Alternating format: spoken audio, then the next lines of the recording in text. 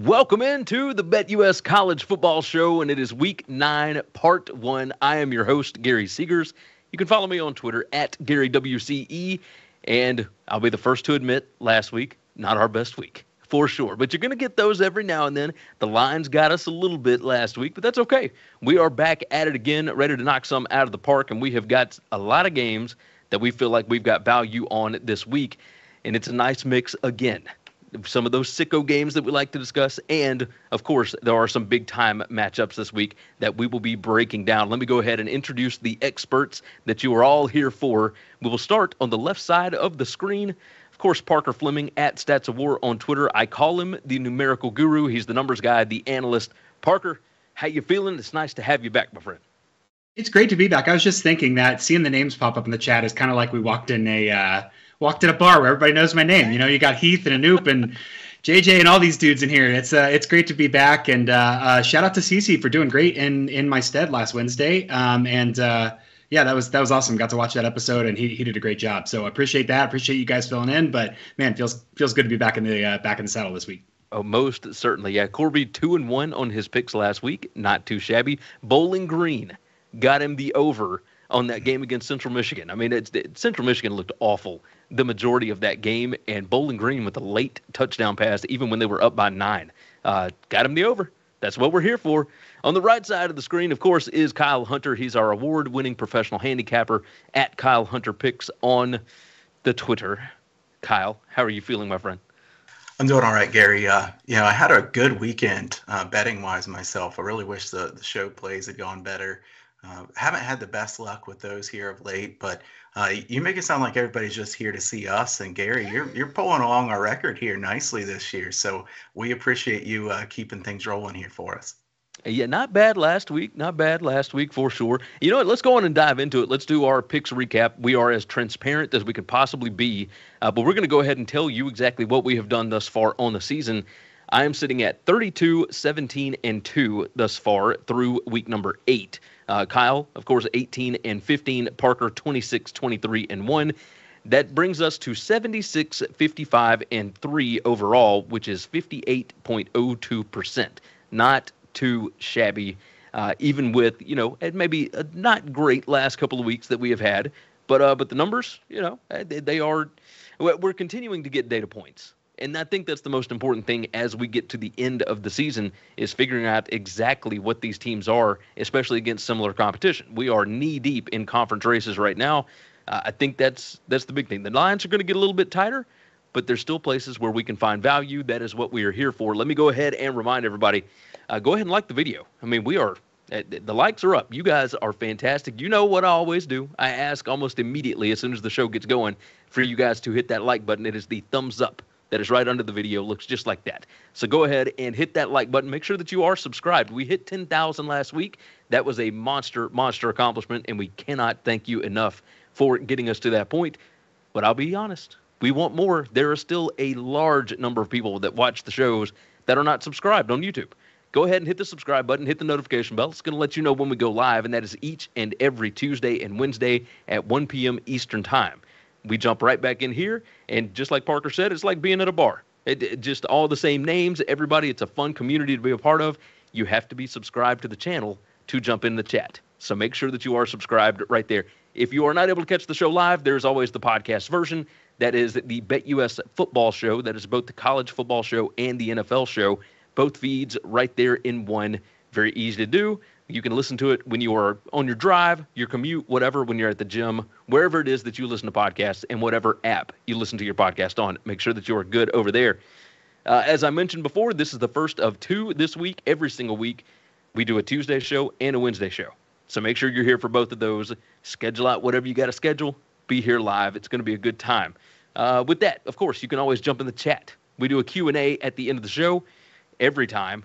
And it is maybe the most fun segment both days of my entire week. I love the rapid fire. I love just jumping in with random questions on games that we have not discussed. Or people ask us about playoff picks, whatever else. Jump in with whatever your question is, and we will do whatever we can to answer it and give you our opinion on it. Gentlemen, let's go ahead and dive into the games. We start out on Thursday evening, and we are going to roll first with a Sun Belt matchup. Louisiana Lafayette heads to, well, excuse me, let me rephrase that. Louisiana. They don't like the Louisiana Lafayette, but regardless, Louisiana, the Ragin' Cajuns head to Hattiesburg, Mississippi to take on Southern Miss. That's right, Will Hall's bunch. It is a pick'em, the latest number at BetUS. The total sits at 43.5. It's at MM Roberts Stadium, and those guys have been a fun home field atmosphere for the Golden Eagles. It's 7:30 p.m. Eastern Time on Thursday, and it's on ESPN2. So pay attention to where you're watching the ball game. Of course, there is another game on Thursday night. May not be as entertaining as this one. It's the first meeting since 2008 for these two teams. They are now conference foes since Southern Miss joined the conference. Southern Miss is 6-0 straight up against Louisiana, 5-1 against the spread. Now, that dates all the way from 2008 back to like the mid-90s. So I don't know how much stock you really put into that. Louisiana 8-0 against the spread against winning teams. Southern Miss is 8-2 against the spread in their last 10 games overall. They are continuing to find ways to win games, even though their offense is putrid, I will say. They're just not a great offense.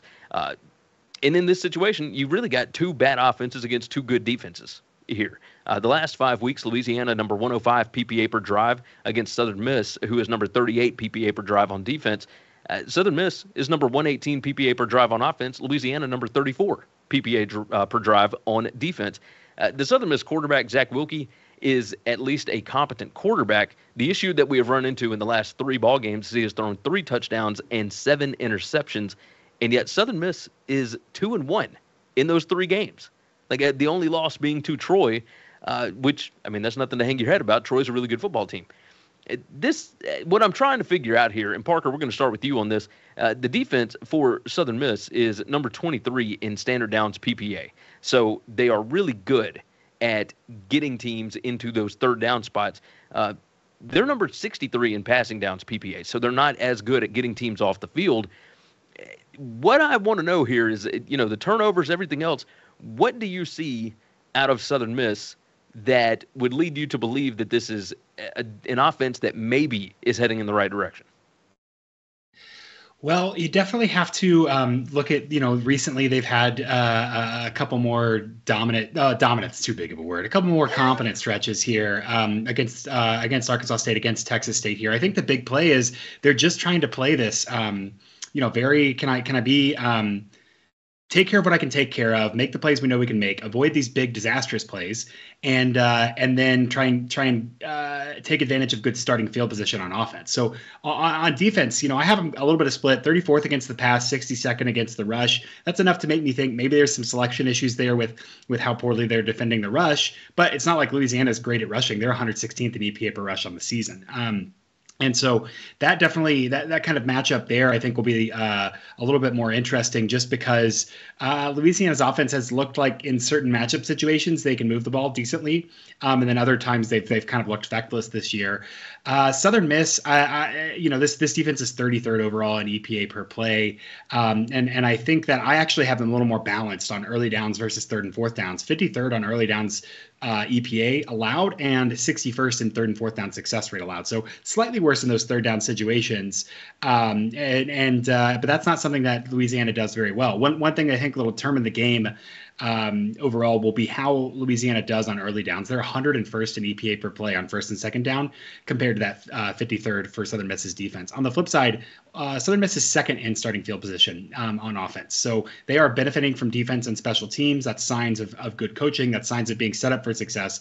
But they have been abysmal. Even as they've been a little bit better the last couple of weeks in terms of outcomes, they're still 123rd in offense, 110th in passing, 125th in rushing. What I'm looking for here is, can Southern Miss get enough good, advantageous starting field position situations to, put some pressure on this Louisiana defense that's 5th against the pass, but 55th against the rush. It's going to be really hard for them to move the ball well here on that 13th overall rated Louisiana defense. So an interesting matchup here. I'd have a slight lean towards Southern Miss to cover, just because I think it's going to be pretty low in terms of total points scored. But again, I'm skeptical that the Southern Miss offense can week in, week out carry them in spots they need to be carried.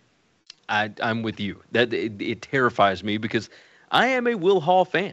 I like what he's doing with the program. It takes a really long time to rebuild it, though, I believe. Kyle, we'll move over to you. Since Ben Wooldridge came in as the starter for Louisiana, he's got 8 touchdowns and 1 interception. And it's been the last 3 ball games. They lost to South Alabama by 3. They won at Marshall, and they beat Arkansas State like a drum, beat them by 3 touchdowns.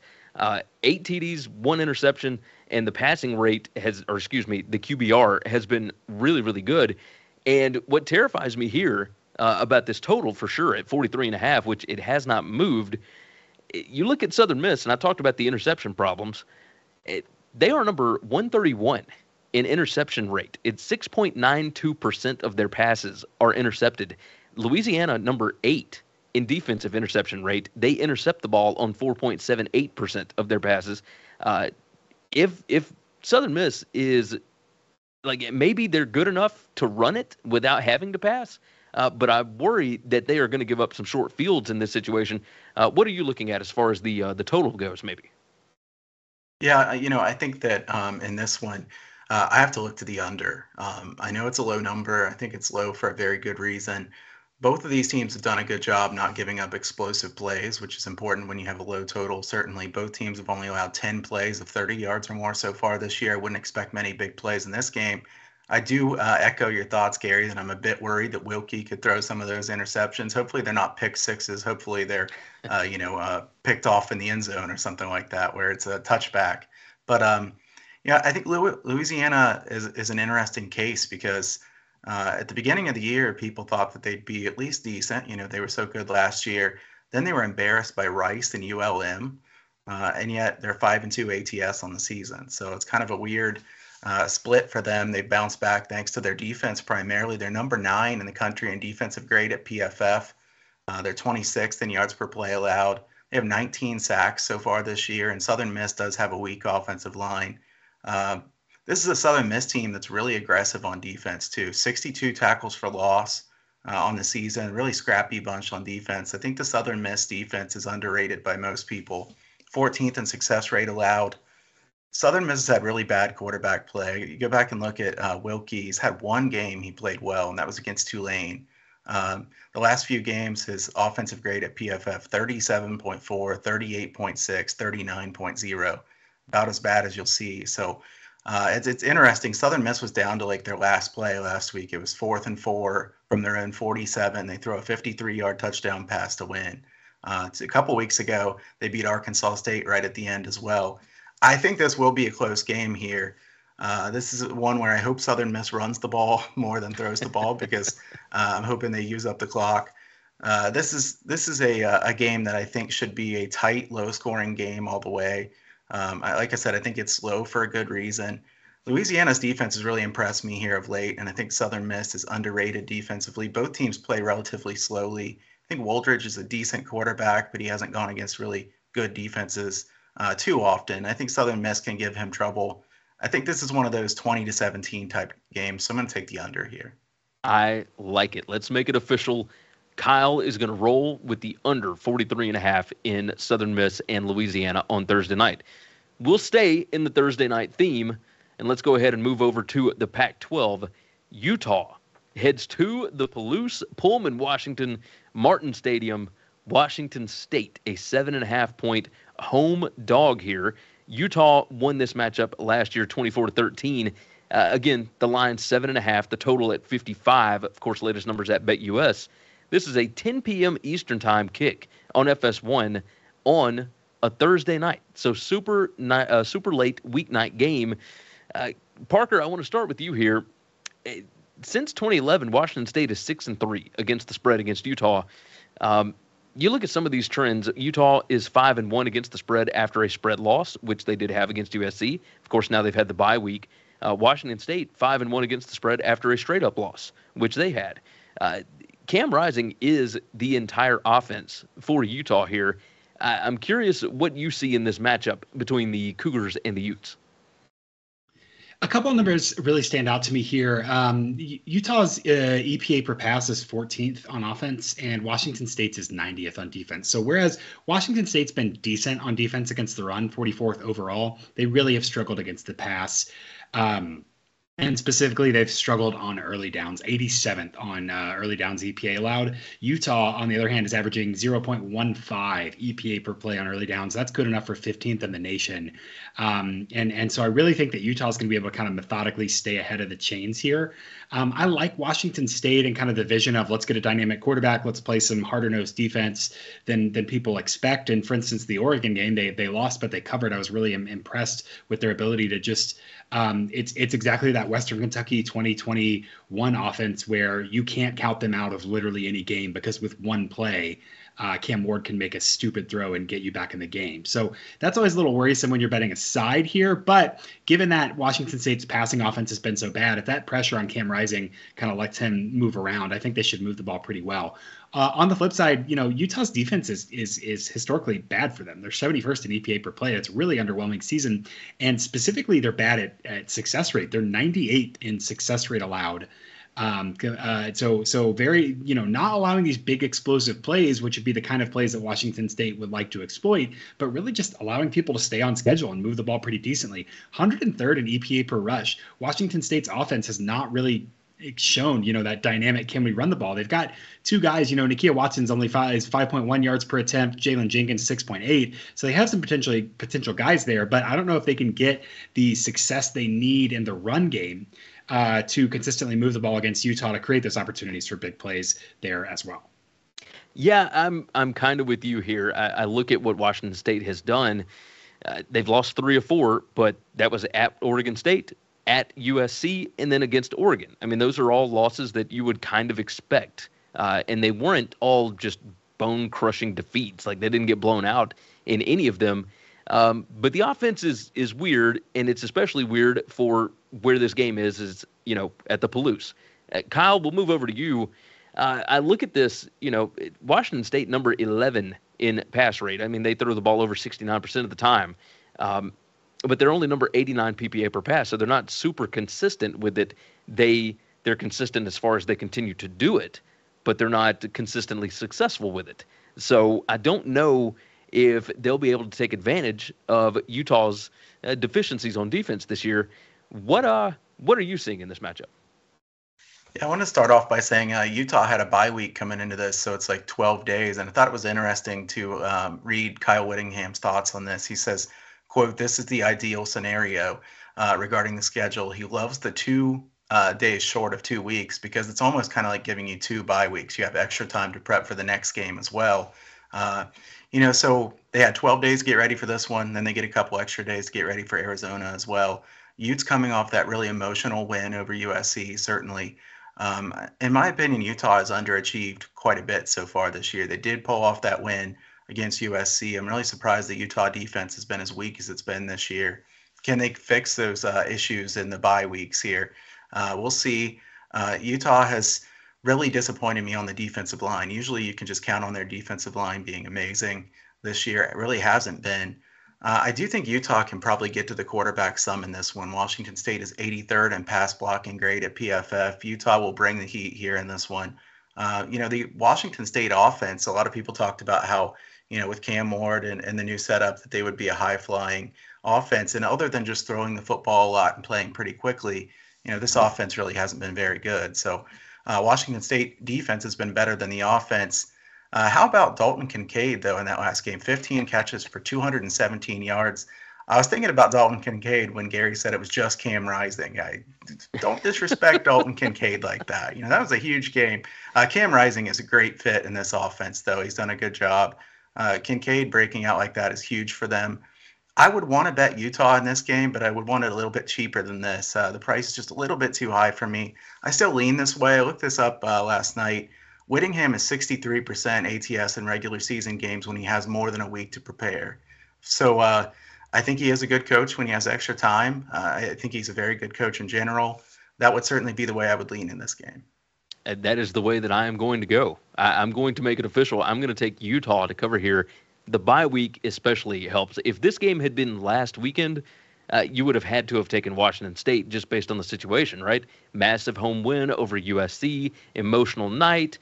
All the situation dynamics would play into it. In this situation, Thursday night, I know it's on the road, but it's not a short week. I think that situation certainly helps Utah. I think they're going to find ways to generate that pass rush like you were just talking about, Kyle. I feel good about this Utah team going forward. They got over that USC hump. They are still only one loss in the Pac-12. And it feels like people are just completely writing them off. We had the monster Oregon-UCLA game last week. People are still talking about both of them and USC for the Pac-12 title. I would not count out Utah just yet. No, the defensive numbers are not there.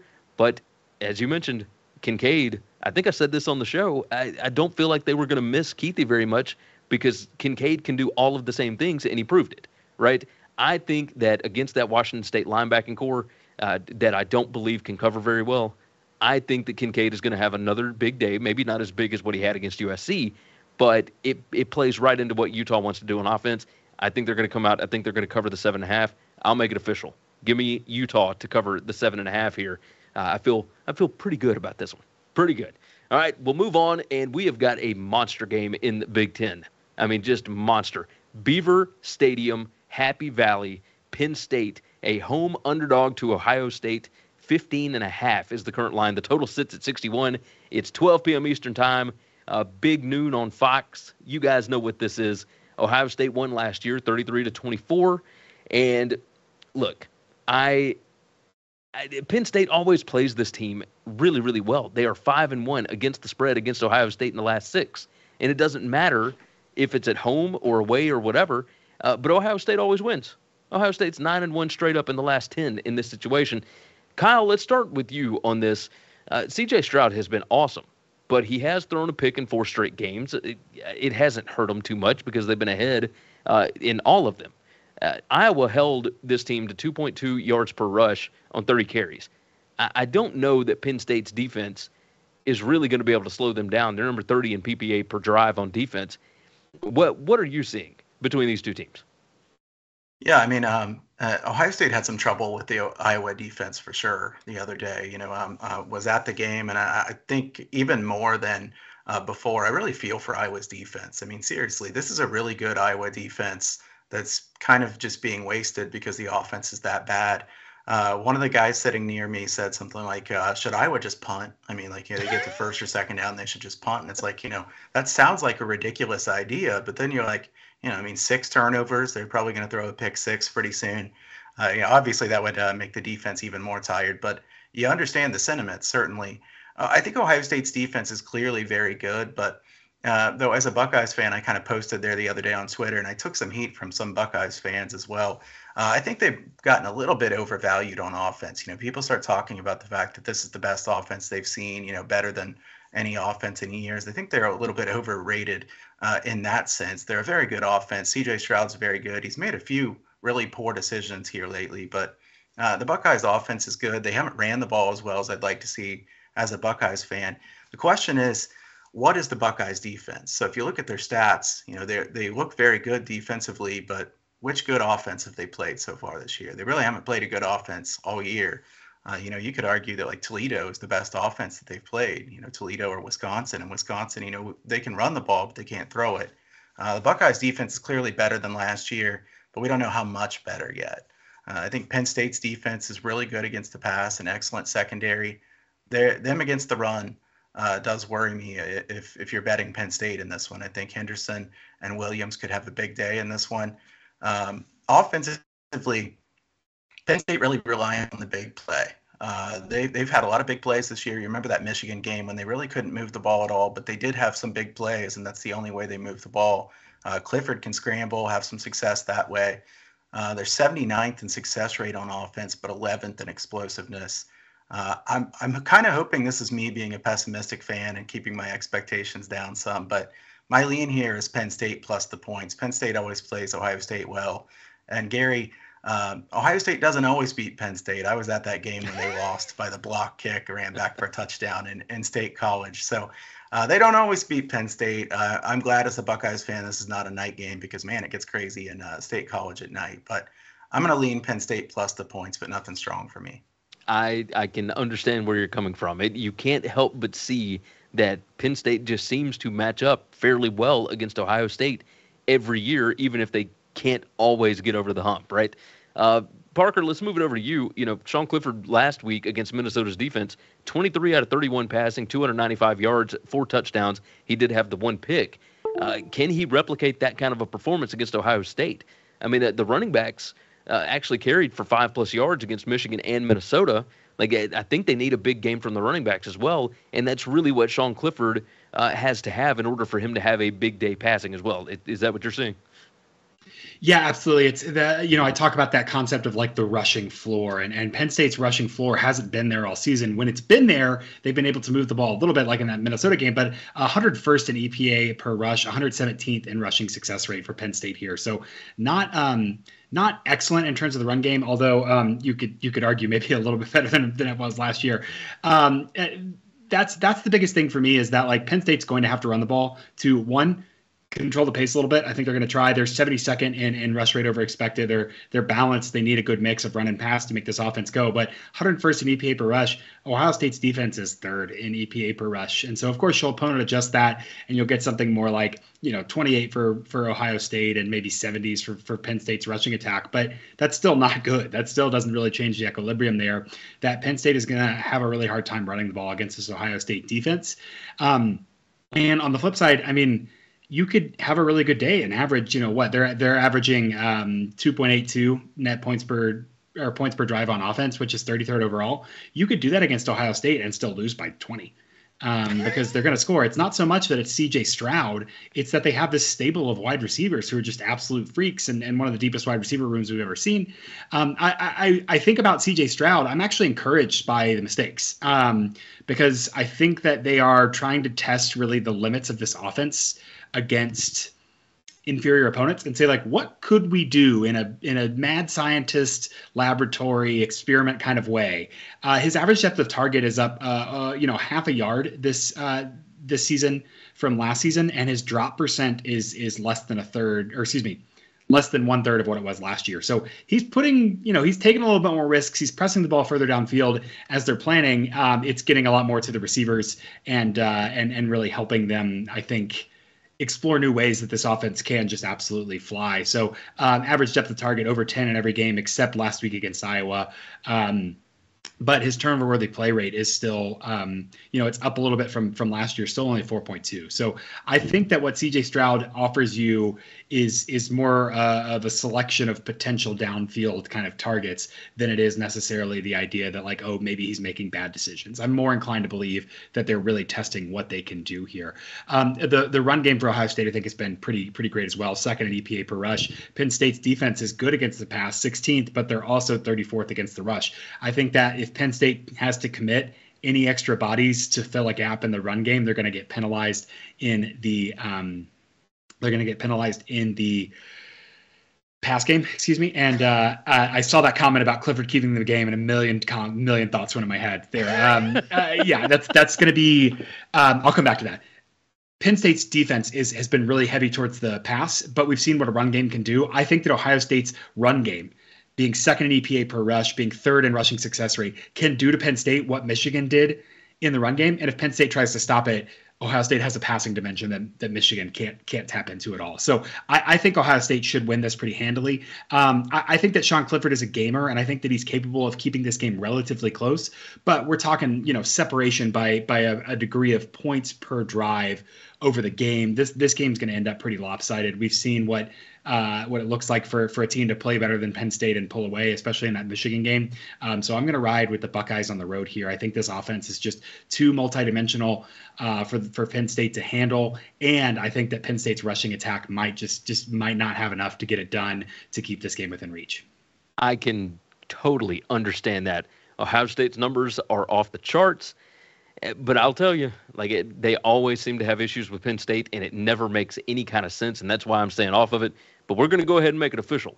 Parker is going to ride with the Buckeyes, and I can't disagree with it. I cannot disagree with it. Ohio State minus 15.5 is the number that Parker is going to take. Let me go ahead and remind everybody, make sure that you are subscribed to the podcast, the BetUS Football Show, Apple, Spotify, whatever it is, your favorite podcast app. Make sure that you have subscribed and leave a nice 5-star review. That helps us out algorithm-wise, whatever it is. Along with that, make sure that you like this video. You guys are already rocking and rolling with the likes, and we appreciate that. Let's see if we can get up to 150. That'll be the next goal, and then we'll try and hit 200 after that. But let's do 150 for now. Subscribe if you've not already done so. Hit the notification bell. Lets you know when we go live. That is every Tuesday and Wednesday at 1 p.m. Eastern Time. And, of course, jump in the chat, which you guys are already rock and rolling. I see Arbone. I see Raven. I see ABC, Anoop, Heath, etc. You guys all in there, like usual, and we appreciate you. But make sure that you are subscribed so that you can be a part of that chat. And don't forget about tomorrow's show. That's the big thing. Wednesday, 1 p.m. Eastern Time. We got a whole nother slate of games that we are going to be discussing. Gentlemen, let's dive into the next one. And I know that this is the one that everybody is here for. Boston College heads to East Hartford, Connecticut, Pratt and Whitney Stadium. The UConn Huskies are an 8-point underdog at home. And that is the latest number at BetUS. The total sits at 44.5 on this one. It's on CBS Sports Network, 12 p.m. Eastern Time. And, guys, this one opened at 9.5. Opened at 9, raised up to 9.5. Now it's all the way down to 8. I look at this, and I'm a little concerned, maybe, that Boston College is less than a double-digit favorite over UConn, even on the road. But UConn, 5-2 against the spread, their last 7 at home. 3-4 straight up, and 5-2 against the spread in 2022. I mean, they are just bleh. Like it's not great, right? But they've done well so far, at least according to expectations. Kyle, I'm going to start with you here. Boston College is 2-5 straight up, 1-6 against the spread so far this season.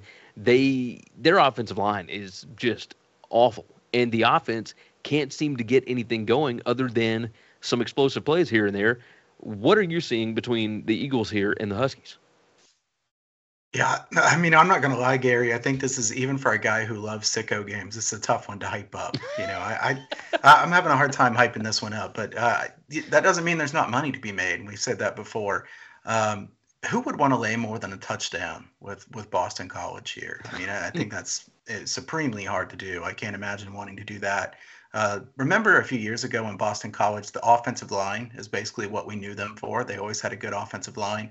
Really, they're one of the worst offensive lines in the country now. They're 128th in run blocking grade. Yurkovich has been in a terrible spot with getting pressured constantly. UConn has been pretty good on the offensive line. They've actually been running the football pretty well. I was looking at these numbers, and I'm like, yeah, this UConn team's been better than I expected running the football, certainly. And I think Moore has done a good job, all things considered, right? I mean, there was no expectations, for how they would do this year. I think they've kind of hung in there. They've had all kinds of injuries at running back, too. So it's not like they have their star running back, and he's doing great. They've gone through all kinds of running backs this year, still doing a good job. I tend to think that the BC defense is a bit better than the overall numbers show. I think Hafley's a good defensive-minded guy. UConn not giving up big plays. I kind of lean to the under, but this is a little lower than I wanted to play it on. I'm going to say that my lean would be grabbing the points here just because there's no way that I would want to lay this many points with Boston College. They've shown me nothing. They got to show me something before I would want to do that. UConn, not a team that I'm excited to back, but UConn has been a little feisty here of late, and you're getting points.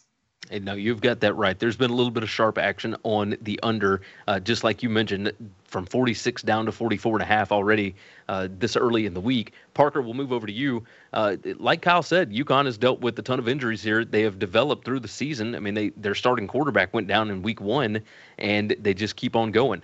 The fundamentals certainly seem to lean UConn's way. They're number 64 in turnover margin compared to BC's number 114. They're number 41 in penalties per game compared to BC number 84. So things like that tend to matter, especially in closer games. What do you see between these two? Yeah, somebody in the comments there just asked who picks these games to highlight. We do. There's value here. We love that we get to be on a show where we can talk about UConn and BC. Immediately following Ohio State, Penn State. Right? Yeah, exactly. There's football for all kinds and all people. I'll keep my comments brief because I don't have a play here. Big dramatic change in styles. Rush rate over expected for Boston College. They're 18th pass-happy offense and 127th for UConn. They're absolutely going to run the ball.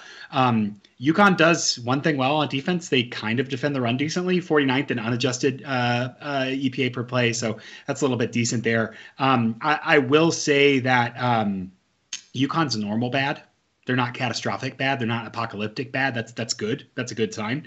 But I don't love laying I don't love laying points for them. I liked it if it was 9.5. I thought maybe it might sneak up to 10 because people think that maybe BC's undervalued after getting whomped by two pretty good teams the last 2 weeks. But it's maybe a chance for either one of these teams to get a much needed moral victory. Yeah, I can understand that. I will admit, let's go ahead and be transparent. I bet UConn at plus 9.5. I'm going to make it official here. I'm still going to take UConn at plus 8. It is over a touchdown, but it's not over one score. So that, it does give me a little bit of pause. But I look at this, UConn's defense is giving up 17 points per game in the last 3. Boston College has averaged 12.5 points per game in their 5 losses this year. I don't know that Boston College has a whole lot on offense other than Zay Flowers, right? If they can keep Jurkovec upright, then I think that he'll have some time to throw. But you look at what UConn's doing on defense, they're number 2 in pass explosion allowed on defense over the last 5 weeks. Like, they have really shored up that part of the secondary. The secondary's actually been pretty good. I think that what Boston College is capable of doing, UConn can defend. And I think this is going to be a pretty tight ball game in that spot over a touchdown. Yeah, I'm going to roll with UConn. I know it's weird to look at, but again, this team is 5-2 against the spread in their last 7 at home. They are 5-2 against the spread thus far this year. Like, I think Jim Mora is doing some pretty interesting things there, and I do believe in Jeff Hafley as a defensive coach, and I think he's going to end up being a pretty good head coach. But with no offensive line, it just gets really, really difficult to be able to score points. And is this one of those where you think you can just sleepwalk through and get a win? Yeah, we'll see. This team doesn't get a whole lot of wins at Boston College, so maybe they show up and they absolutely blow out UConn. It's possible. But I'm going to ride with the numbers. I like UConn in the spot, so let's make it official. I will take UConn plus the 8 on this one.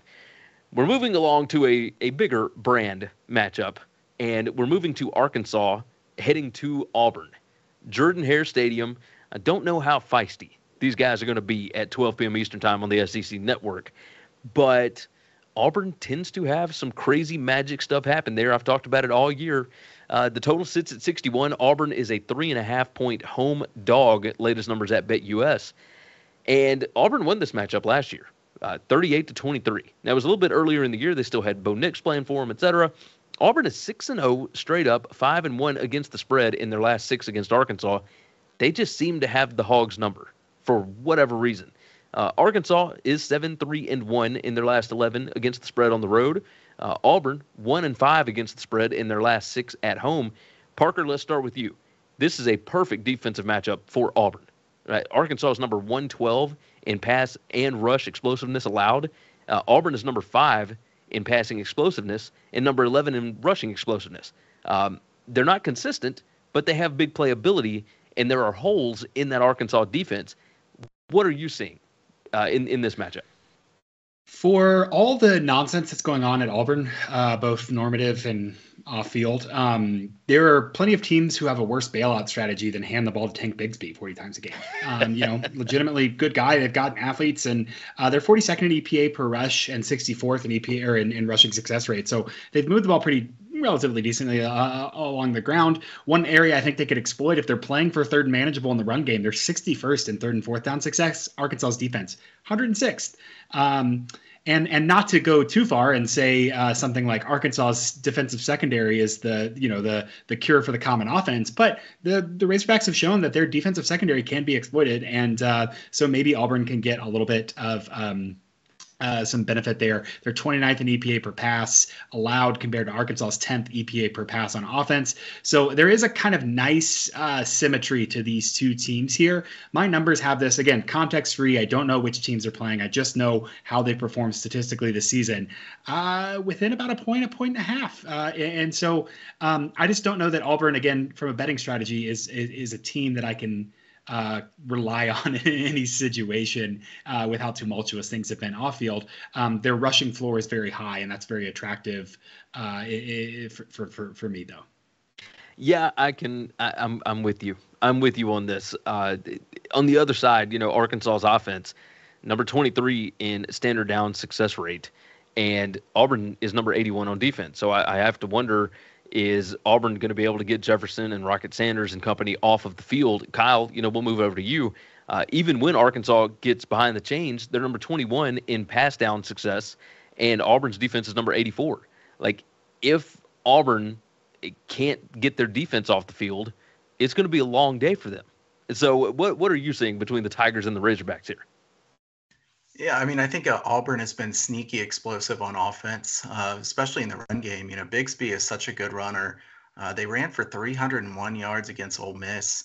They did allow 448 rushing yards in that game. Well, goodness, what a game. Tank Bigsby is going to be a problem for Arkansas. I think even if they do load up the box, they're probably not going to have that much success stopping him. The Razorbacks are 122nd in rushing play success rate allowed. They're 128th in explosiveness allowed. Remember that Alabama game where, Arkansas's defense is just so prone to giving up massive plays on the ground. Overall, Arkansas has allowed 6 plays of 60 yards or more so far this year, which is tied for last in the country. On the other side, I think KJ Jefferson and company should have a really big day here against an Auburn defense that's pretty weak. Auburn's giving up 5.4 yards per carry in the SEC. Arkansas, for all of their shortcomings this year, they do have a really good offensive line. And, that shouldn't be shocking to anybody. They've been hitting enough deep passes to keep the defenses honest. And I think the strength of these two teams on offense kind of makes it a really tough matchup for the two defenses where they're weak. So I like the over in this one. Also, I think Robbie Ashford, while he's not consistent, he has some big play ability either way, right? He could throw a pick six or he could throw a long touchdown pass. I like the over in this one. I think this could be a high-scoring game with a lot of explosive plays both ways. Arkansas, rolled, 52 points or something like that against BYU. It did that in 3 quarters. Yeah, it was insane, at BYU. So maybe that says more about BYU, but I do think Arkansas's offense has looked pretty good, and Arkansas defensively has a lot of shortcomings. Arkansas plays very quick too, so tempo-wise, I think this game should be fine. I'll take over 61 for this game. I like it. The last time that Arkansas was a road favorite, by the way, before LSU last year, was 2018 at Colorado State, and they lost the game outright as a 2-touchdown favorite. So just something to pay attention to. Auburn, as you mentioned, Kyle, number 122 in giveaways per game. Robbie Ashford can let that ball fly to anybody. It doesn't matter who it is. Arkansas, however, number 21 in giveaways per game. They do a pretty good job of not turning the ball over. So let's make it official. I like where you're going with this, Kyle. He's going to go over 61 on this one, and I cannot disagree. I think there's going to be a lot of points here. We'll move along over to the Big 12, and what a matchup we have here. Oklahoma State off that massive win over Texas. They are headed to the Little Apple, Manhattan, Kansas. Kansas State, a 1.5-point favorite at home. The total sits at 56. Of course, latest numbers at BetUS. And Kansas State coming off of a loss to TCU. Now, Bill Snyder Family Stadium, I'm sure, will be pretty amped for this one. Anytime the Pokes come in, it's going to be a good time. Oklahoma State won this matchup last year, 31-20. And you know what? I'm going to go on and give you some of these trends here. Oklahoma State 13-3 against the spread on the road in the last 16. And that's against winning teams. Kansas State 4-1 against the spread in their last 5 at home. Kleiman has been just a covering machine, but Oklahoma State 5-2 straight up in the last 7 against Kansas State. They are 3-4, however, against the spread in the last 7 against Kansas State. I want to know what the Martinez situation is. That's my biggest question here. The Kansas State defense has given up 5+ yards per play in 4 of the last 5 games. They're number 83 PPA per drive in that span. In the last 5 weeks, they are number 37 in passing success rate, number 87 in rushing success rate. So when you look over at Oklahoma State, their defense has been torched recently. Still only 1 loss thanks to the offense. They're number 103 PPA per pass the last 5 weeks, the defense is. But look, they're number 27 in passing success rate. So I'm a little confused with this team. Kyle, let's start off with you on this. I want to say that Oklahoma State is not what they appear to be as far as their record is concerned, but you can't deny the wins and losses, right? I know the numbers may look a little fraudulent, but this team continues to find ways to win under Mike Gundy. Yeah, I mean, Gundy's a fantastic coach. I feel like I'm a Gundy cheerleader, and it's not me saying Gundy's my favorite coach or anything, but he has covered spreads consistently. He's been very good. And I think this is a fantastic coaching matchup in general, right? I mean, Kleiman's an excellent coach. So, as far as coaching matchups, they don't get much better than this one. I think to say Kansas State was badly banged up in the TCU game is an understatement. I actually sent out Kansas State plus 3.5 as a free play from my newsletter this past weekend. And I had a guy respond Sunday and say that was one of my worst selections he's ever seen from me. I'm thinking, man, that's a rough one because, they were ahead 28-10 in the second quarter. Adrian Martinez not playing, Will Howard lighting it up. And then, Howard goes out for a while and the freshman did not look good at all, obviously. I think that was such a weird game. That was one of the weirdest games I've seen. Just coming back and being able to see the end of that game, I was like, wow, I cannot believe that, Kansas State's blowing this lead. But then when you get some context of, I believe it was 7 players got knocked out by injury and 4 of them didn't come back in the game. I have to say props too to Parker for pointing out that TCU has had some pretty interesting games where they've had quarterbacks getting injured against them. And, this is not to say anything against TCU. It's just saying that like 4 games in a row, they've had guys who either went out or you had Spencer Sanders playing through an injury. TCU is having a fantastic season. Props to the Horned Frogs for sure. But I think that Adrian Martinez's status in this game is just so massive that it's hard to make a bet on this game. How do you bet this game without knowing?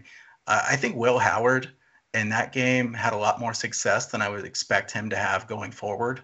I don't think Will Howard is anywhere equal to Adrian Martinez, and that's it might be the worst kept secret in football, but Texas was whistled for 14 penalties and Oklahoma State had 0 penalties last week.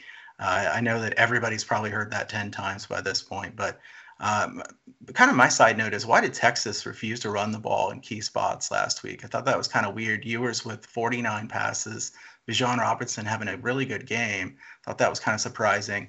Kansas State is plus 0.97 yards per play margin on the season compared to only plus 0.22 for Oklahoma State, which kind of goes to what Gary was saying. Somehow Oklahoma State's winning these games, even though they're really not dominating any of them. I would want to take Kansas State here usually, but their injury situation makes this a really tough one to bet for me.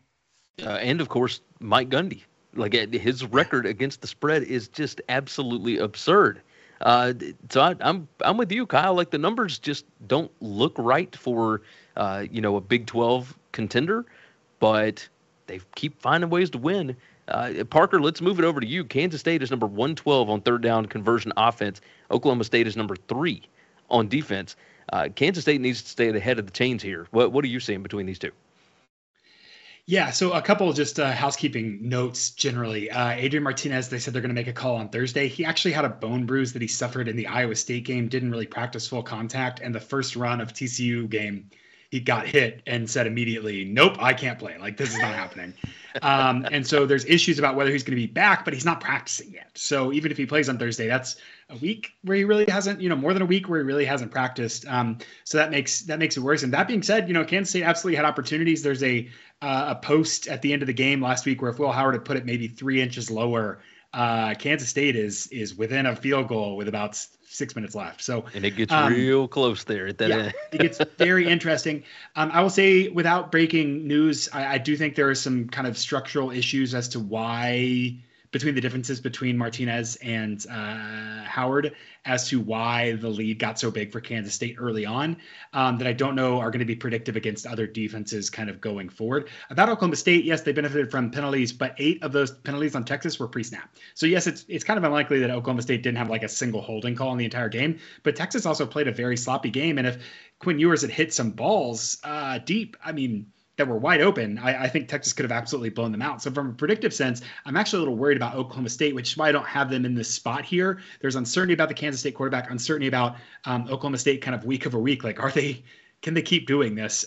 Generally, again, another contrast of styles, 120th in rush rate over expected for Kansas State, 44th in rush rate over expected for Oklahoma State. So very much going to run a lot with Kansas State. Kansas State is yet to prove that they have an offense that can be anything more than we're going to run 9 unsuccessful plays and then Adrian Martinez is going to run for 30 yards or Deuce Vaughn's going to run for 30 yards.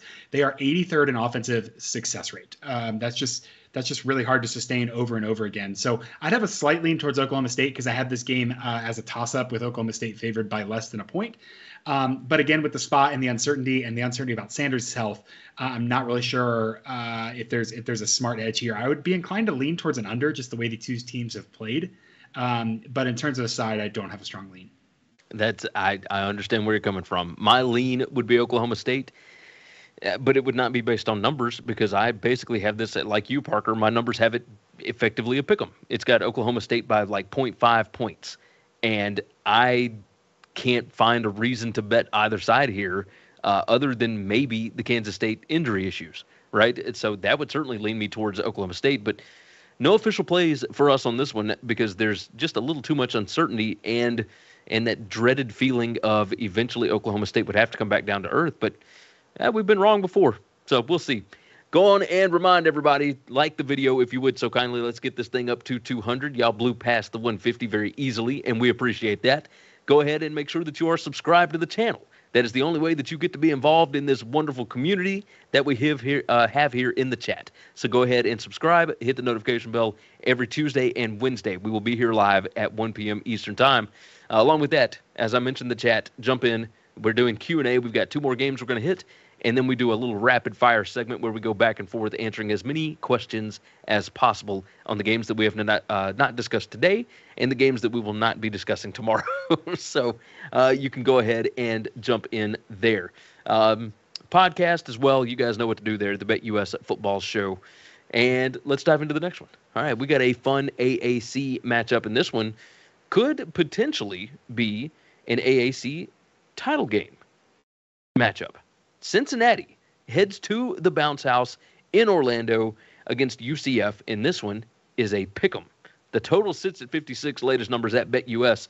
It's 3:30 p.m. Eastern Time on ESPN, and guys, I look at this. Cincinnati just beat their doors in last year, 56-21. Now that was at Nippert, so a little bit different. Cincinnati 4-3 straight up. They are 3-0 in the last 3 against UCF, but 3-4 against the spread in the last 7 against Central Florida. So something to pay attention to. Cincinnati 0-5-1 in their last 6 against the spread on the road, and UCF 4-0 against the spread after a spread loss. Central Florida, UCF, excuse me, I got to make sure I get this right for the UCF fans. UCF got destroyed by East Carolina last week thanks to some less than ideal turnovers from John Reese Plumlee. I mean, it was bad situation, bad spot, etc., and they could not stop Holton Ahlers. So definitely not a good situation for them. But I do wonder how much of this was a look-ahead spot because there was potential for College Game Day to go to Orlando last week. And it was already being talked about, etc. There was a chance if they had beaten ECU and Cincinnati got past SMU that ESPN would have been down there. And instead, this is what we get, right? Just got absolutely beaten in East Carolina. So, Parker, I want to start with you. Cincinnati has won their last few games by 10, by 4, last week by 2, and now they are on their second straight road game. They got to go all the way from Dallas over to Orlando. In the last 5 weeks, Cincinnati is number 94 in offensive success rate, number 81 in points per scoring opportunity. It's not been good. They had 3 red zone drives that ended in field goals against SMU. They had 1 long touchdown run, and then they only had 1 long drive that ended in a touchdown. They were not able to finish drives against that SMU defense. UCF's defense is legit. What do you see between these two? Okay, get this. Speaking of drive efficiency, Cincinnati, 42nd in echo rate, 57.5% of their quality possessions or drives end in a quality possession. 67th in points per quality possession, 4.07 there. UCF's offense, 11th in echo rate, 66.1%, 79th in points per echo. Does anyone on these two teams want to score a touchdown at all? No. Do they? Do they actually want to? That's the deal. Last week, UCF had a better success rate than East Carolina. Just turnovers and they couldn't finish drives really, really stuck them there. Both of these teams have looked inexplicably bad at times this season. Despite the fact that UCF seemed to be coming on strong, they really just just couldn't put it together to finish drives and take care of a game that they needed to last week.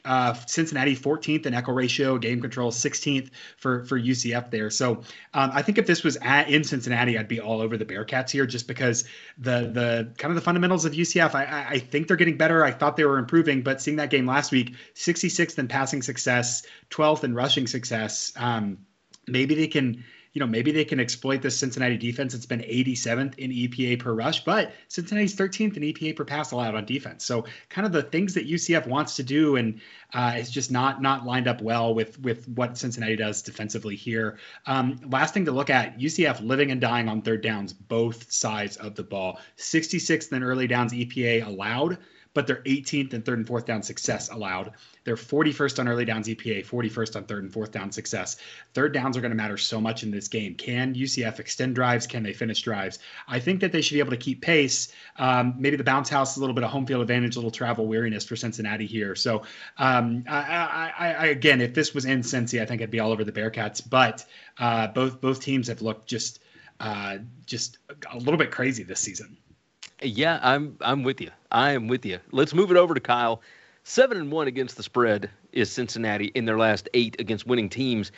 When you look at the fundamentals on these two teams, both of them are number 65 in giveaways per game. I mean, absolutely tied there.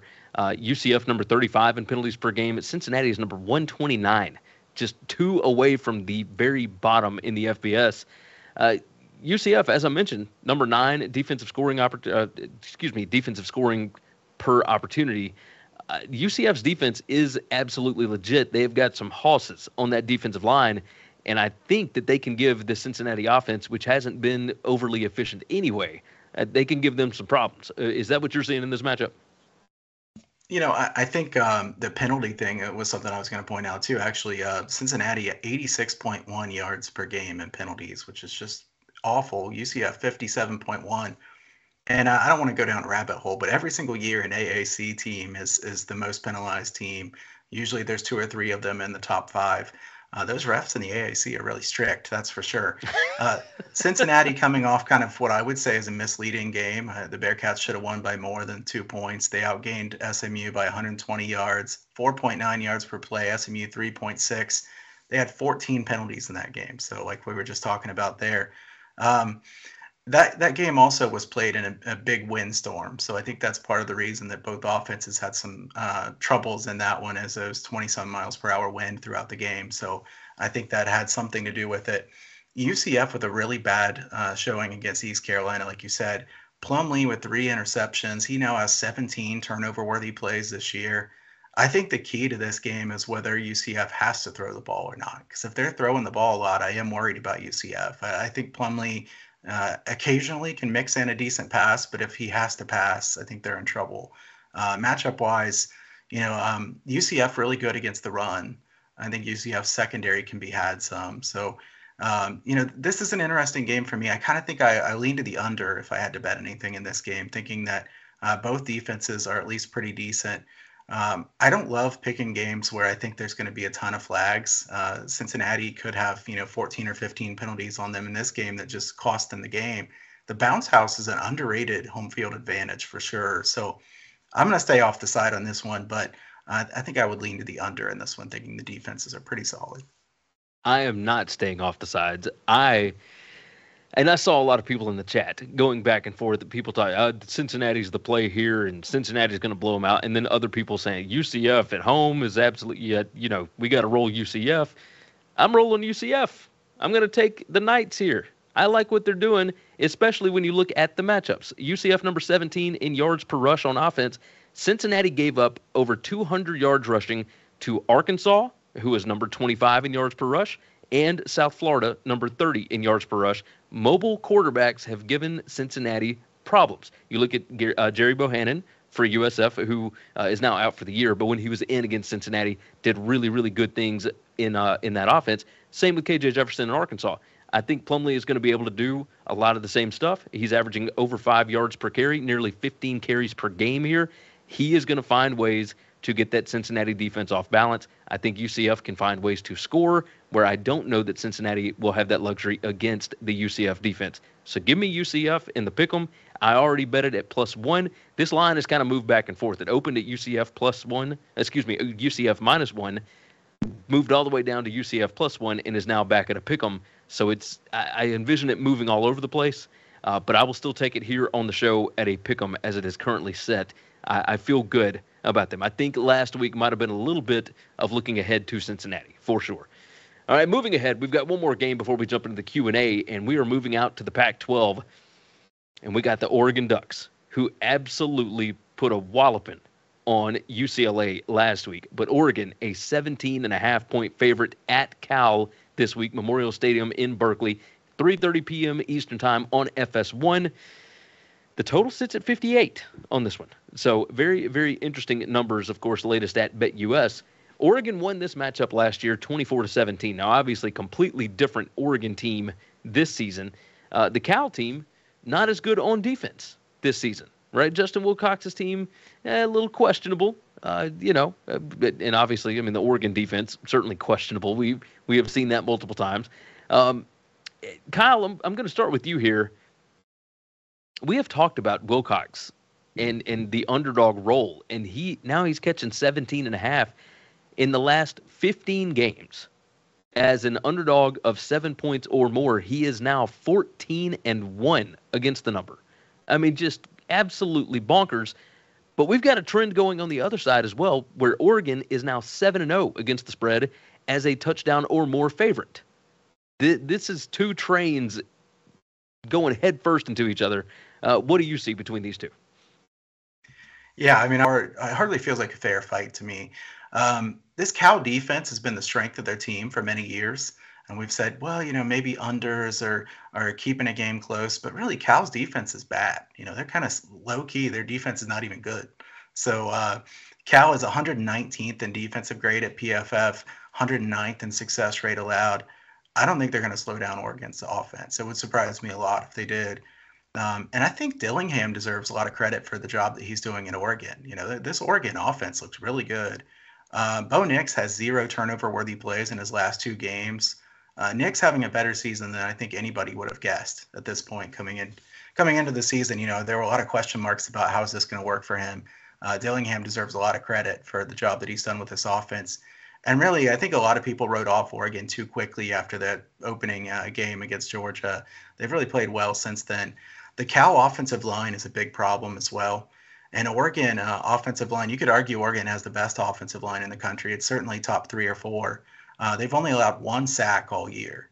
And I was looking at this last night because a lot of times the team that leads in least sacks allowed is like Army or Navy or somebody like that because they're not throwing anyways. But Oregon throws on 46% of their plays and still have only given up 1 sack. So really impressive. In the same amount of games, Kentucky, for example, has allowed 26 sacks. I think Akron has allowed like 40 or something like that. Of course, it's Akron. But, this is a super impressive Ducks offensive line. The offense for Oregon is not going to be slowed down. So the question is, how much do you think Cal will score in this one? I kind of hate that this one's moved up a little bit. I know it was 17. It's gone up to 17.5. I still lean Oregon kind of against the Justin Wilcox trend. I think the over is my favorite play in this one. I think Oregon scores quite a few, and then Cal comes back and scores some points at the end. So I'm going to be keeping an eye on this game and maybe even bet something live or second half over in this one, thinking it could be pretty high scoring. I can understand where you're coming from with that. I mean, this Oregon offense, how could you not take overs with this offense? Oregon is number 7 in PPA margin. Cal is number 94. In the last 5 weeks, Oregon's offense, number 1 in PPA per rush. They're number 28 in PPA per pass. But the defense, I mean, this is where Cal has an opportunity here. UCLA didn't punt last week, and Oregon still blew them out in that ballgame. It wasn't a blowout as far as the actual statistics, right? But the points on the scoreboard are what matters. And, I mean, they had them dead to rights almost immediately in that ballgame. So Oregon is number 103 in points per scoring opportunity. So that's definitely something that Cal can take advantage of. But Cal's defense here just cannot stop the run. In the last 5 weeks, the number 115 in rushing success rate allowed. and they're not good against the pass either. I mean, they're number 117 in pass success rate.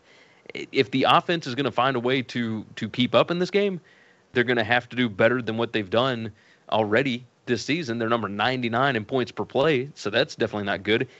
Parker, what I would look for in this matchup, if Cal is going to cover, it would have to come down to the fundamental stuff, right?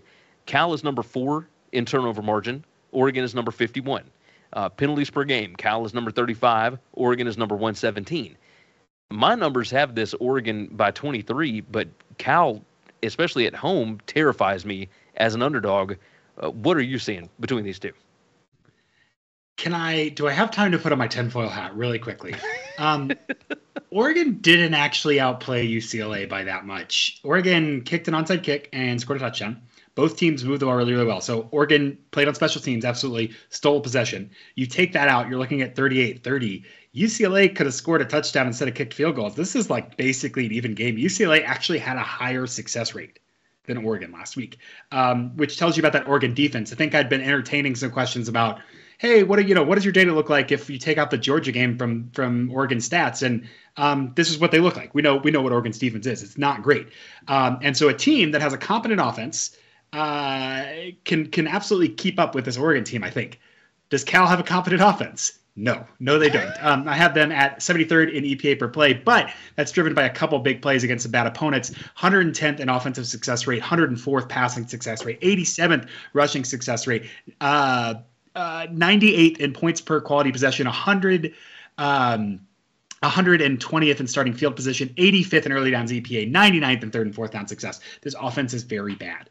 And they're passing a lot. They're minus 7.8 rush rate over expected. That's 19th most in the country. And so we're looking at just incomplete punt. Oregon's going to have a lot of opportunities. I think they could hit the over by themselves in this game. Their offense is second overall, first in success rates, 7th EPA per pass, first in EPA per rush. So I like Oregon's offense. I think Bo Nix last week, 7 for 8 on balls, 10 plus yards downfield, really showed some versatility we haven't seen. He's been very short ADOT, and they've been able to carve people up. Are we seeing the counterpunch here from Dillingham as those safeties and those cornerbacks start to press and play for that short game? Bo Nix has said, hey, man, I'll beat you over the top. I can do that. So completely new dimension there from Oregon. I think that they've unlocked as well. I know it's a big line. I know it's Pac-12. I know it's weird. I still think that Oregon is just so demonstrably the better team. I'm going to go with the Ducks this week.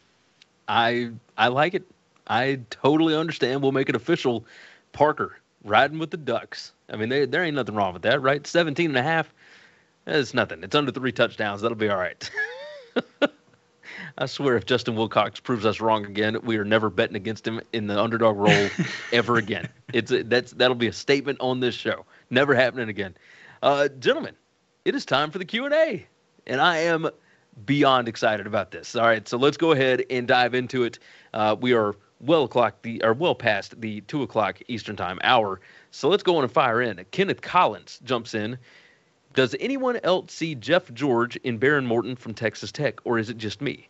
Well, Parker, I'm going to toss this one over to you because Texas Tech last week put an absolute beating on West Virginia, and I did not see it coming. I will tell you that. I thought that game was going to be pretty tight.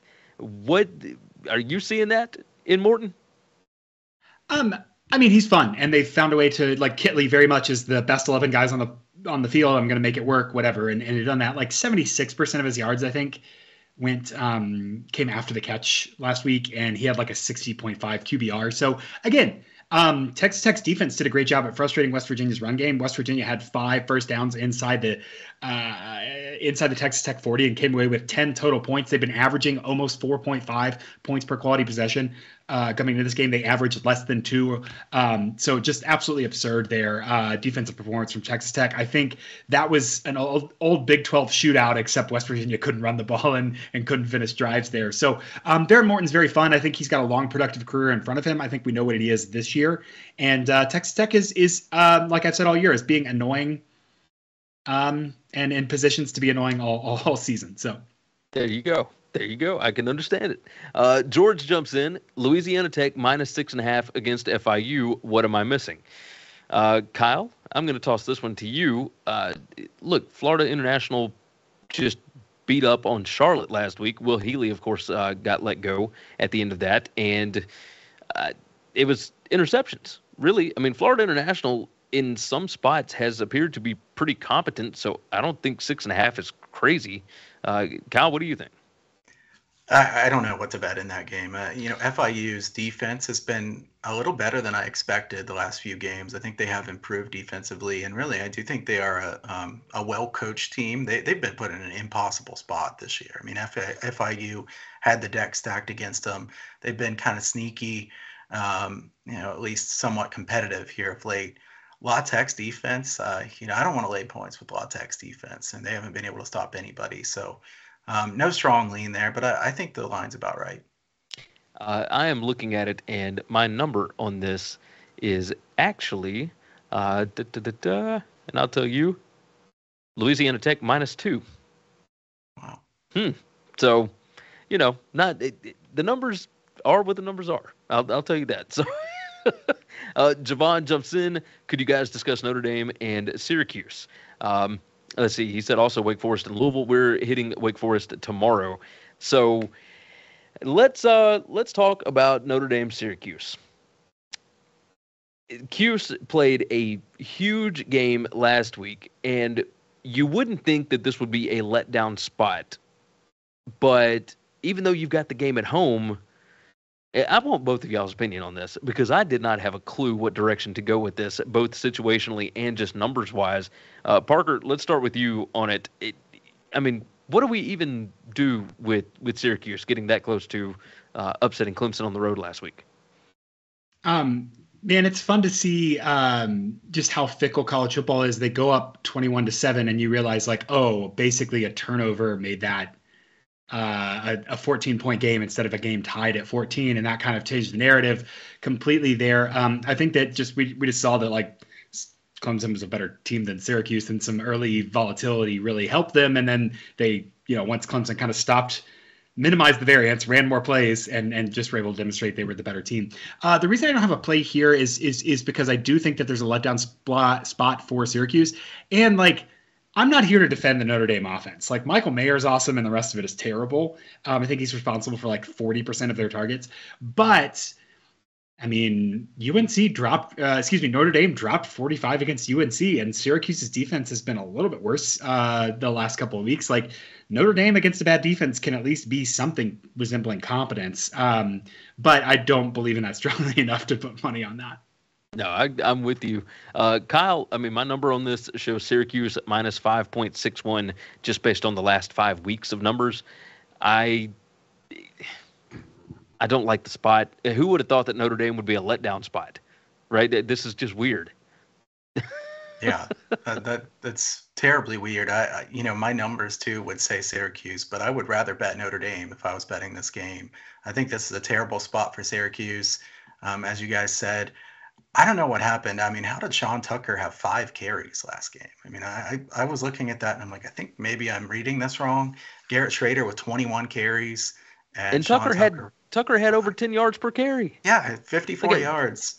And I saw his tweet that he sent out, which probably wasn't a great decision to send out a tweet like I had a great game, but tough game for the rest of us. He does it after every game. Yeah, it's just probably not the best, but I can understand frustration certainly. I think Syracuse is a fun team. I'm not convinced that they're quite as good as they looked in some of these games before. I think the coaching changes that they've made there, Anai's done a great job with the offense for sure. I think Notre Dame has the better talent, and you're getting the points in a game that's a tough spot for Syracuse. I definitely lean Notre Dame. I can understand that. John Davis jumps in. No. Kenneth Collins again. Parker is going to bring the patented, we don't use the Q word, but, there we go. BYU, very disappointing team. Parker, are they still fighting over in Provo? Yeah. Not quit. They're just really bad on defense. Just terrible. Just awful on defense. It's not a matter of effort. I think Jaron Hall's hurt too. Yeah, there's no talent on the defensive side of the ball. It's not like these guys are like, hey, they could be good if they tried their best and they're just disengaged. They're just not good on that side of the ball. Yeah, I can understand that. Also, Gary, you pointed this out. Where in the ever-loving heck does Hugh Freeze keep finding these random dudes who come out and throw for like 75% completion and 10 yards of dot? Bennett had been awful, and because he's played in multiple games this year, and he comes out, and I understand that BYU defense is bad, but Hugh Freeze, this is 3 different quarterbacks this year that have done okay in his offense, but he does it all the time. He is gearing up for that next SEC gig. That's what he's doing. They're going to let Jimbo go, and they're going to bring in Hugh Freeze. I can already tell it. That's what's going to happen. John Davis jumps in. What's your thoughts on UAB versus FAU? Kyle, what have you got on these? UAB hurt me so bad last week, I couldn't touch them this week. Yeah, so is UAB starting quarterback still going to be out? I guess I haven't seen the update on that, but they missed him for sure. I think they can clear him on Thursday, if I'm not mistaken, but not before then because it was a Friday night game. So we'll see. More than likely, I think it's probably going to be Zeno. So we'll see. If it's Zeno, I would hate to bet UAB. I think just some of the decision making was troublesome in that game, and Gary was completely on the right side in that one for the show last week with UAB.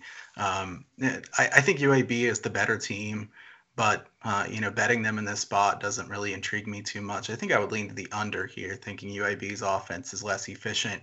I do worry about pick sixes or something like that, but my lean would be under. George jumped in. Navy minus 13 versus Temple. Navy's better. Temple still can't score. The defense is not much better. So Parker, that Temple defense is not like putrid.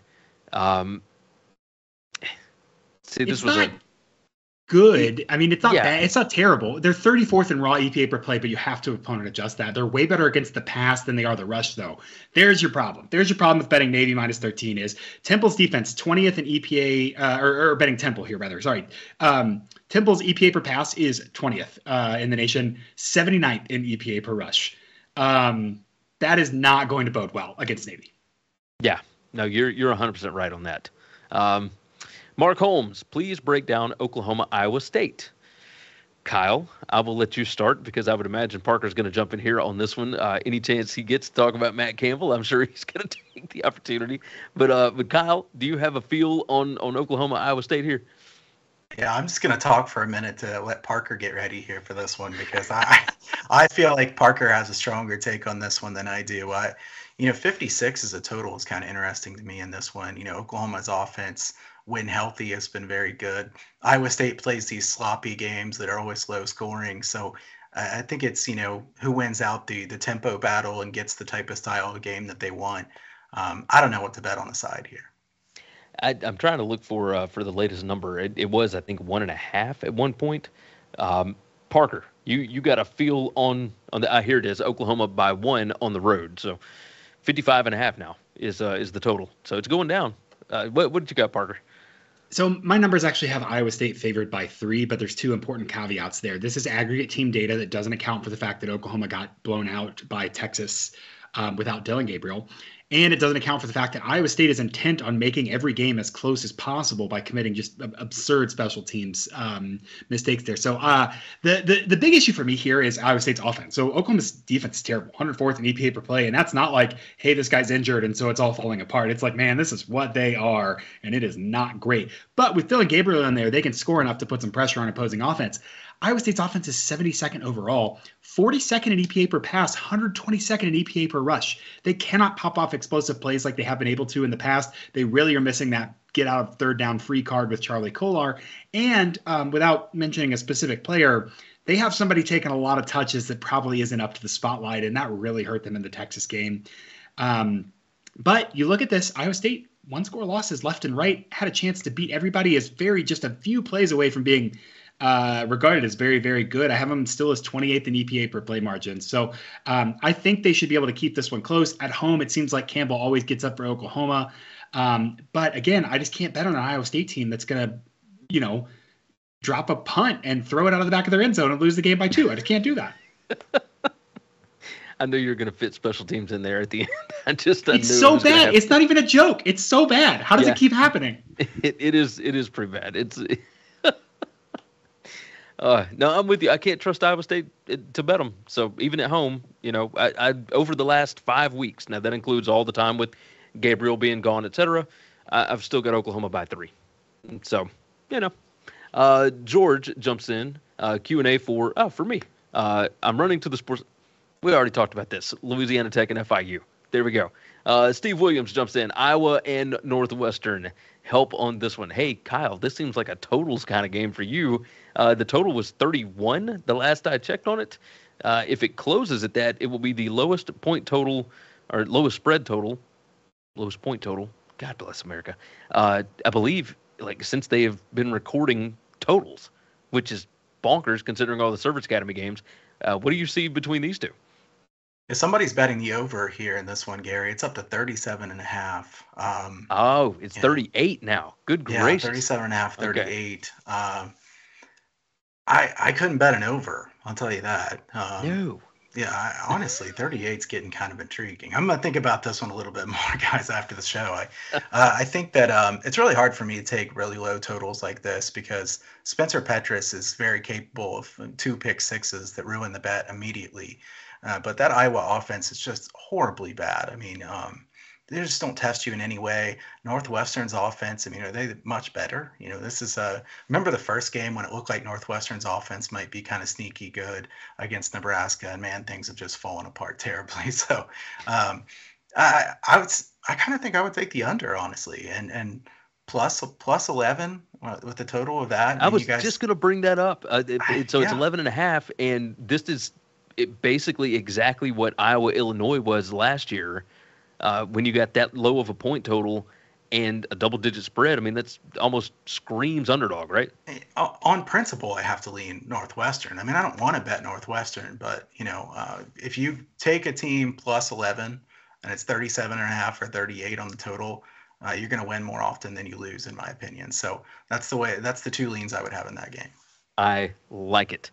Moving along, we've still got a few more to hit. Illinois and Nebraska. Nebraska may lose, but not by 8. The Polo wanted to know if we were going to cover that tomorrow. No, not discussing that one. But Parker, let's toss it over to you. Brett Bielema's team. I mean, the defense just awesome at doing what they do. That team is 6-1 right now, and you look at their remaining schedule, and other than Michigan, they could probably win every other game left on the schedule. And obviously, there's some tougher games, Michigan State, Purdue, etc. But, it opened at 7. Now they're up to 8-point favorite over Nebraska, even on the road. You got any faith in Mickey Joseph's team? I mean, I have this at about 7.9 points in favor of Illinois here. So again, not a lot of value is the reason I didn't bring it up, is because I was like, they did a good job setting the line here. This is about what I think is Illinois and Nebraska, both super high in rush rate over expected, 79th for Nebraska, 96th for Illinois. So slow game, few possessions, run heavy, time's running off the clock, a good defense and a decent offense by Nebraska there. So a good defense from Illinois. And so again, I think this should be 7 to 9 points. I don't have a strong lean on the value there, just because I don't think Illinois is the team that's going to, pop off and score 50 points against Nebraska this weekend. Yeah, no, definitely agree. Now we saw them score 34 at Wisconsin, but I still don't envision that with this. I guess it kind of depends on how healthy Tommy DeVito is. He looked fine in the last game when we didn't expect him to play, but regardless. Raphael jumps in with South Florida and Houston. Kyle going over the total, any strong leans. It's 60.5 is the latest total for Houston, South Florida. I'll go on and tell you, Kyle, I'm a little worried about South Florida without Bohannon. I don't know if they can get to that point total. Yeah, that's what I was going to say. My numbers told me I should be betting an over here. And as soon as the numbers were coming out, I looked at this one and I thought, I can't bet an over without Bohannon. I think it's a pretty big drop off. Houston should score their points. I think their offense has kind of gotten on track here of late. But 60.5 is pretty high if you don't know what one team is going to contribute. So I have to pass on that. The Onion Man jumps in. Any thoughts on Virginia Tech and NC State? I don't want to lay 14 on NC State without Leary, but Virginia Tech is really bad. This one, I did not even I started looking at some of the stuff on this game and said, nope, I'm not even going to try and break this thing down. Do either one of y'all, have y'all looked at this game? Because without Leary and with as bad as Grant Wells has been for Virginia Tech, and that I had hopes for that Virginia Tech defense, and they are just putrid. Like, that bunch is just not good this year. I know that they're building towards something, but as far as this year's version, it's not good. Parker, Kyle, either one of y'all got an opinion on this one whatsoever? Numbers have NC State, but again, without Leary, they really can't move the ball very well. And so it's like, am I going to bet on, Henry Colombi and their variants on offense? No, not at all. What, Kyle, nothing. He's like, nope. No, I don't want to bet Virginia Tech, but laying that many points with NC State's offense, I could never do that. Quavitus Ingram jumps in. Kyle, what is your take on BYU versus ECU?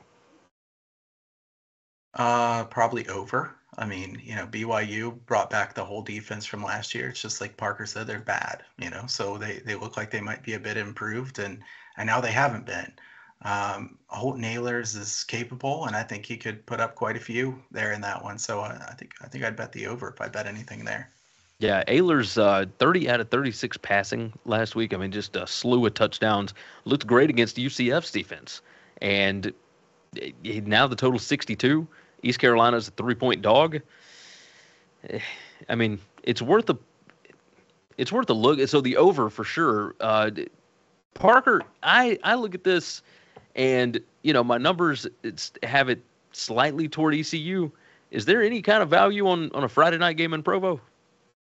My lean would actually be the other way, just because I think that this is like by far the highest elevation game that East Carolina is going to play, and it's going to be on a short week after a big emotional spot. So if you're going to talk me into spot bet numbers, I have a total toss up with ECU a little bit favored. But if you're going to consider the spot, especially with the road effects and especially with the short week and the emotional letdown, I don't know that I feel good.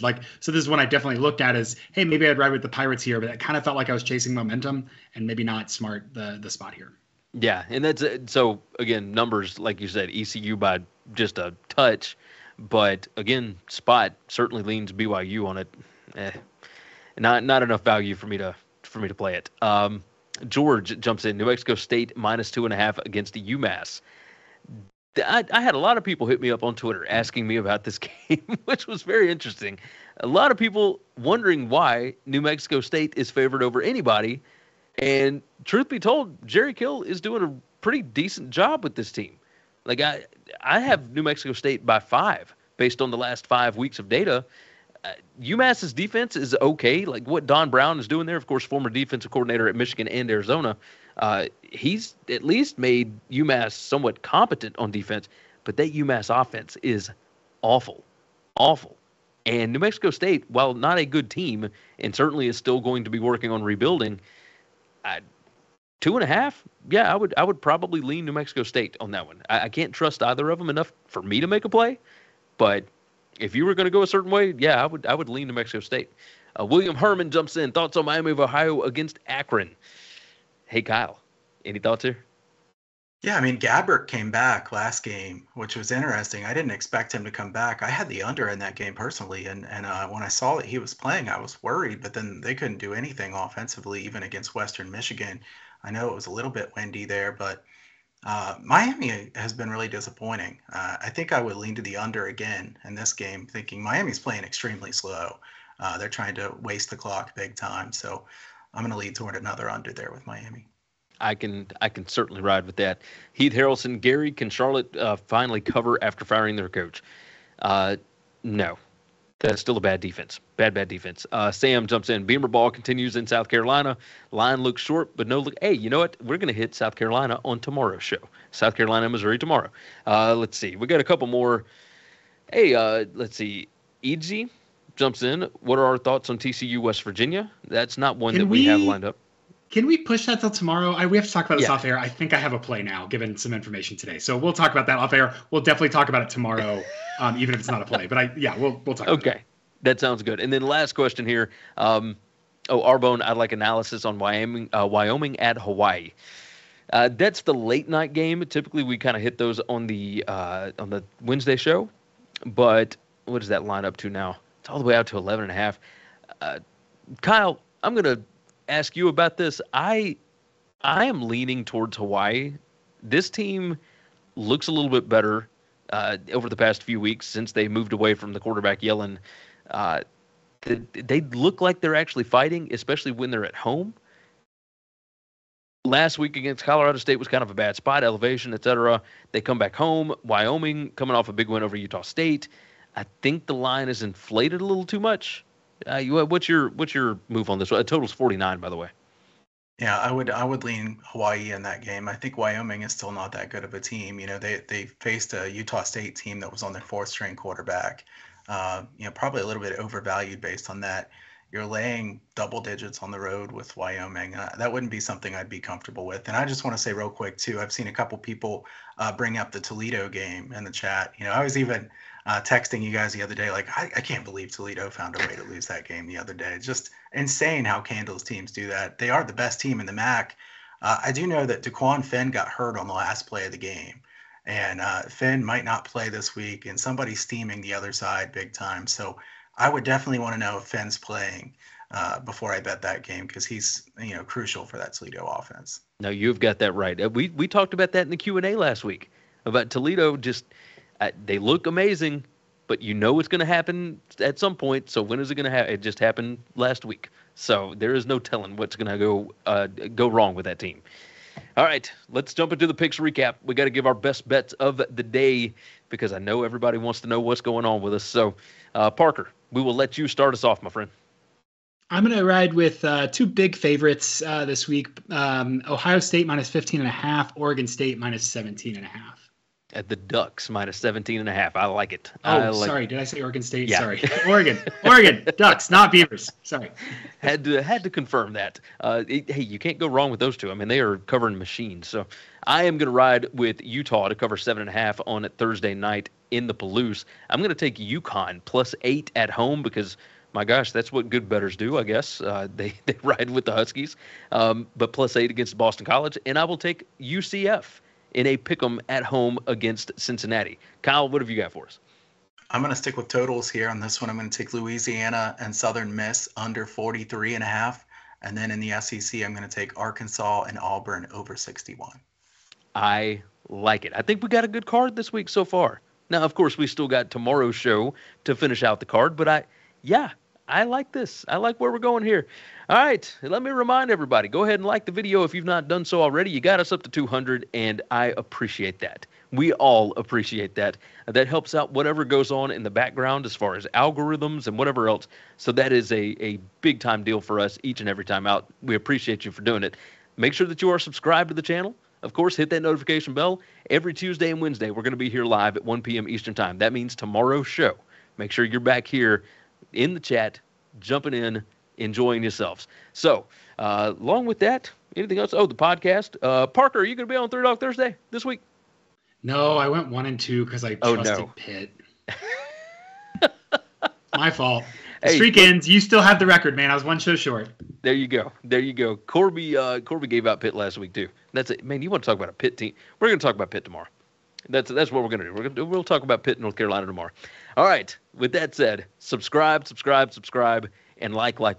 There you go. Share the show out. Tell your friends about it. All that good stuff. With that said, no more notes. Wonderful. All right. For BetUS, where the game begins, God bless college football. We'll see y'all again tomorrow.